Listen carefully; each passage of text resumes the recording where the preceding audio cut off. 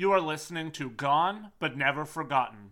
Our topics can include, but are not limited to, murder, sexual assault, graphic and gruesome details, and more. These topics are adult in nature and are not meant for everyone. Listener discretion is advised. Kingston Penitentiary was a maximum security prison in Canada that was located in Kingston, Ontario, and is located between King Street West and Lake Ontario. Kingston Pen, as it's referred to, was built between 1833 and 1834 and officially opened on June 1st, 1835 as the Provincial Penitentiary of the Province of Upper Canada. At the time that Kingston Pen closed down, it was one of the oldest prisons in continuous use in the entire world. Kingston Pen was eventually replaced by Millhaven Institution. Before it was closed down as a full maximum security prison in 1971, it would be the site of a riot that lasted for 4 days, and that riot would result in the deaths of 2 inmates and the destruction of most of the prison itself. There were hostages taken, there were inmates beaten to death, and nearly to death, and there was a whole heck of a lot to the story. Hello, and welcome to episode 53 of Gone But Never Forgotten, the 1971 Kingston Penitentiary Riot.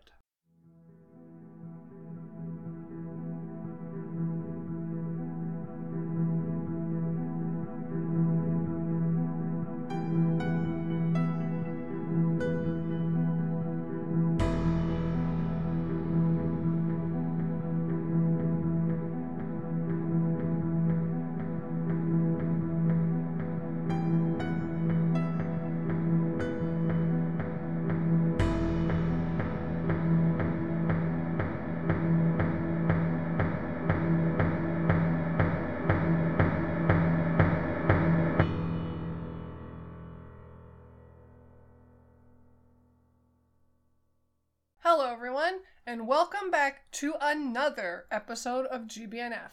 As Lance said off the top, this episode is going to be looking at the riot that took place in one of Canada's most known maximum security prisons back in 1971. This will be an interesting look inside of Canada's prison system and how riots can go down at times, especially back then. It's certainly something that's eye-opening and something that's very interesting. That is for certain.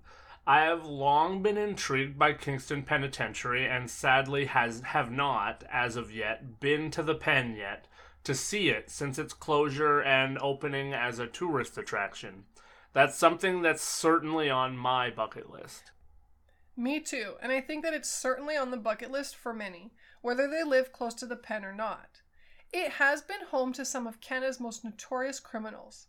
The Scarborough rapist, Paul Bernardo, the Beast of British Columbia, Clifford Olson, and former Colonel Russell Williams, just to name a few. Yes, Kingston Pen has certainly held a who's who for true crime enthusiasts over the years. We definitely need to make that drive and go check it out before we lose the chance. Who knows when they will shut the place down for good. For now, we'll have to settle for making that trip down the 401 in spirit only. Let's get in our time machines and head back to 1971 in Kingston, Ontario, Canada.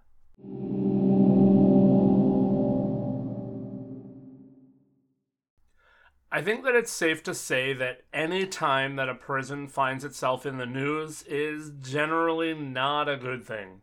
However, when a maximum security prison finds itself the subject of international news, that almost certainly is bad news.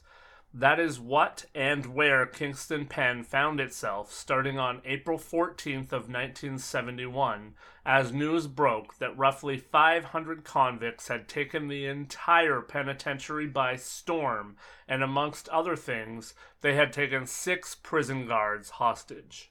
On that morning, the first 12 inmates were moved from Kingston Pen to Millhaven, part of a process that was set to take a long time, but one that had every one of the convicts seemingly up in arms in one way or another. The plan was to transfer 40 inmates per month from the pen to Millhaven, as the new maximum security prison was still under construction and was not staffed nor prepared for the transfer of a mass amount of inmates. Millhaven was located approximately 18 kilometers to the west of Kingston and was much more modern and believed to be much more secure, which, of course, was of importance for the staff who were charged with watching over some of the worst in Canada, and also important to keep the inmates inside of the prison.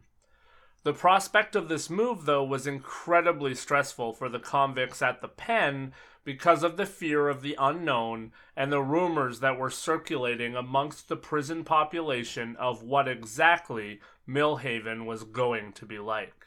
Prisoners heard all kinds of rumors about the Haven. They had heard that there was going to be an electronic bugging system that would ensure that every movement and every conversation was recorded and documented. They were also hearing that there would be cameras inside of every cell that would take away whatever privacy was left for the convicts that were housed inside. Those poor convicts. Like I said, these people were some of the worst from within our country, and heaven forbid that their lives would get a little bit more difficult after many of them had ruined the lives of many different people to wind up inside of the pen in the first place. They felt that even though Kingston Pen was a hellhole, they knew the intricacies of that particular hellhole, and they would rather stick with the devil that they knew instead of the devil that they didn't. And as such, the hive mentality started to rise up. If you have ever looked in depth at prison riots or watched dramatized versions on television, you have a rough idea of how this started to go. The inmates decided that if they were going to be forced to go out, they were going to go out with a bang. They were not going to leave the pen without a fight. For weeks, the inmates had been whispering, chatting, and spreading the word that they should try to break out en masse, or they should start a riot, or both. Many of the inmates were on board with these plans because, to be honest, most of them had nothing to lose. There were, however, a large number of the inmates who ignored such conversations as well. Inmates inside of the pen that were even remotely close to coming up for parole or the end of their sentence wanted to stay far away from that chatter and even would find themselves hoping that nothing happened. Any type of severe actions that were taken by any of the inmates would likely lead to severe punishment for everyone that was on the inside. Time would not be spent on trying to figure out who all the guilty parties were here, but instead many believed that they would just all be punished. Inmates certainly knew that security would be tightened after the fact, and that the guards, who already were unpleasant at best most of the time in their opinion, would seek revenge for any plots or any planned attacks against them or the prison. However, with that being said, with the benefit of hindsight, it appears that those inmates that felt that way looked and listened the other way, but did not sound the alarm to the guards of any potential plans or rebellion. To understand how things happened the way that they did, we should first take a look at the way that things were routinely done inside of the prison. The prison was essentially split into 4 groups, as far as where they would be and how many inmates would be together at any given time. For example, on April 14th, the first group of 78 inmates was in the rec hall for their time between 6 p.m. and 8 p.m., and the second group would arrive at 8:30 p.m. Then, on April 15th, the other 2 groups would have their time in the rec hall. The only exceptions to the prison being in quarters was on weekends when half of the prison would be allowed out into the exercise yard at the same time. At 10:30 p.m. on April 14th, the bell would ring, a signal that meant that it was time for the prisoners to move and move quickly and orderly back to their cells. When the bell rang this time, one of the inmates, Billy Knight, motioned for his group of goons to take their places in the line. Charles Saunders and Brian Dodge moved to the front of the line, while Robert Adams, Alan Lafreniere, and Leo Berriot went to the back of the line. The officer who was in charge of moving the group of inmates, Donald Flynn, stood in the corridor between the dome and the gym. He took the key and unlocked the gate to the main passageway to the cells and passed the key off to Terry Decker. He walked up the hallway towards the gym and waved to the other guard, William Babcock, in the rec hall. That was the signal for the inmates to start the slow march back to their cells. However, as Terry Decker watched the man pass by him, he failed to notice something that was significant and troubling. Of the group of 20 inmates who were walking to their cells, 6 of them were not supposed to be there. They were incorrect inmates in an incorrect group walking towards the cells. Decker did realize one thing, however, which in the scheme of things was incredibly insignificant. He noticed that one of the shirt tails on one of the prisoners was exposed. The dress code at the pen was to be obeyed at all times, and because it was not, he barked an order directly at Knight, who was not supposed to be there. He said, quote, "Tuck that shirt in," unquote. Knight realized that it was now or never. He swung around, and with all the strength that he could muster up, he punched Decker right in the stomach. Decker slumped right to the floor because of the force of the blow, and Knight yelled at him, quote, "That's the last fucking order you're going to give," unquote. The riot was officially underway. One of the armed guards who was sitting in the rec area gun cage knew immediately that something had gone amiss when the inmates were ordered back into the rec hall, and he immediately put a call in to the warden, Arthur Jarvis, to report the situation. However, things were moving very quickly at this point, and about the same time that the call was being made, the prisoners rushed into the prison dome area and overpowered 6 guards and took over that area of the prison as well. From there, all hell broke loose. Between 10:35 p.m. and 1 a.m., the convicts took over the prison bit by bit and did what they wanted to do. The original 60 or so inmates that had started the riot managed to destroy a mechanism that let loose the other 440 prisoners that were inside of the pen. Together, this mob of roughly 500 prisoners destroyed cells, furniture, and equipment in all of the wings of the pen. They broke every single pane of glass that they could find and just absolutely destroyed anything that they could. Around 1 a.m., the prisoners would let 3 of the guards go that they were holding hostage. It was believed that they did so because of an armed guard that was in one of the cages watching them with the ability to fire shots. One of the things that was certainly a cause for issue for the inmates was exactly that, armed guards. The inmates obviously did not have access to guns. Another issue was that the guards obviously had access to the food, and without food the inmates would have a serious problem. As such, the prisoners organized themselves into groups, with each group seemingly already having been prepared as to what they were to do when the riot reached this point. One group stormed the kitchen to try and get access to the food supply. That group of prisoners, though, was stopped as one of the guards fired a single bullet at the floor to scare them off. Again, seeing as the inmates did not have firepower, this was not something that they could contend with. The inmates would then get in touch with the media, who were obviously well aware of the situation at hand, and tell them that there would be no further shots fired. If there were, they would cut a finger off of a hostage for every round that was fired and toss that finger over the wall. The convicts also issued their first sets of demands through the media. They wanted 5 to 10 prominent citizens from the outside to come into the prison to hear their issues, and they also wanted members of the press to come in and hear a press conference that would be held with prisoners and prison officials. 2 members of the Whig Standard, a local newspaper, Sheldon McNeil and photographer Bill Baird, would enter the pen around 10:15 a.m. Thursday, along with other press members to do just that.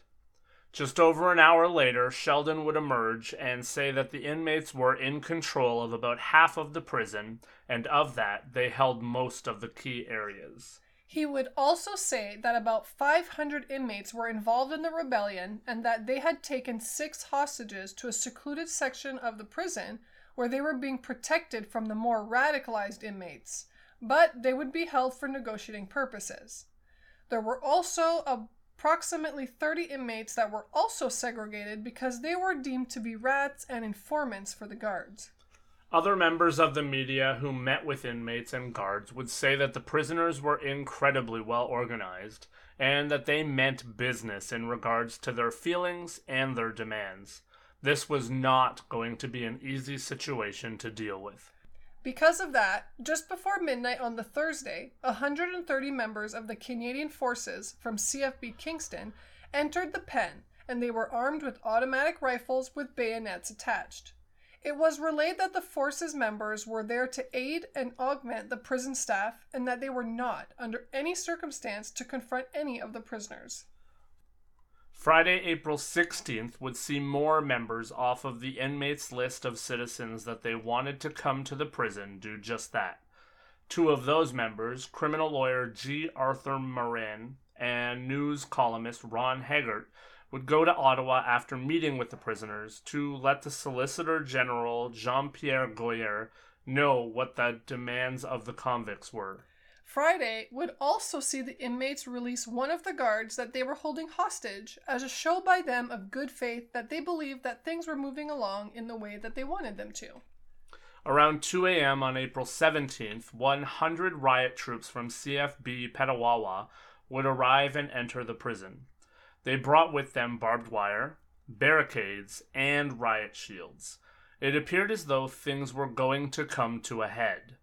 While this was happening, talks continued between the inmates and the committee that had been formed by the list of allowed citizens that the inmates had provided. Around 1:45 p.m. on April 17th, it was announced that prison officials were going to make an announcement later in the day, but that announcement never came. In fact, what came next was hours of complete blackout. No news came out of the prison, and seemingly nothing, and nobody went in. Saturday is when things started to change. Around 2 a.m., 100 armed troops from the Royal Canadian Regiment entered the prison. People believed that they were simply there for a changing of the guard or shift change, so to speak. There was one problem with that, however. Nobody came out of the prison. That would mean that at that point there were roughly 230 soldiers in the prison with prison staff and inmates. On Sunday, April 18th, things really started to change. A bus was escorted by a military car and an OPP cruiser through the east gate of Kingston Pen, and it was carrying 50 to 60 prisoners. Throughout the day, that would be the scene. Soldiers kept coming in and prisoners kept coming out. It was believed at the highest point there were 520 armed soldiers inside of the prison on duty. The prisoners that were being removed were being taken to other institutions, some to Collins Bay, some to Millhaven, some to Joyceville, and some to Warkworth. The riot, for all intents and purposes, was over. The hostages were freed, the prisoners were all moved out of Kingston Pen, and police began to enter to start an investigation into everything that had happened. What happened inside was certainly the story here. The inmates, of course, were rebelling against the idea of being moved to Millhaven because they believed that security was going to be tougher and stiffer, but they also took the opportunity to attack, maim, harm, and even kill members of the prison population that were seen by them as the worst of the worst. Oftentimes, people talk about how child rapists and prisoners like that are held in a lesser regard, and that is certainly true. That is something that was seen within the riot. 2 men would ultimately be murdered as part of the riot. Brian Ensor was found dead inside of the prison, his body having been stuffed into an air duct that was in the roof, and a second prisoner, Bertrand Robert, would die in Kingston General Hospital a month after the riot from inmate-inflicted injuries. They were 2 of the 14 men that were convicted of sexual crimes against children that were tied in a circle around a radiator in the dome of the pen and beaten and tortured with multiple weapons. Both men would die from various things, but both also had severe head injuries.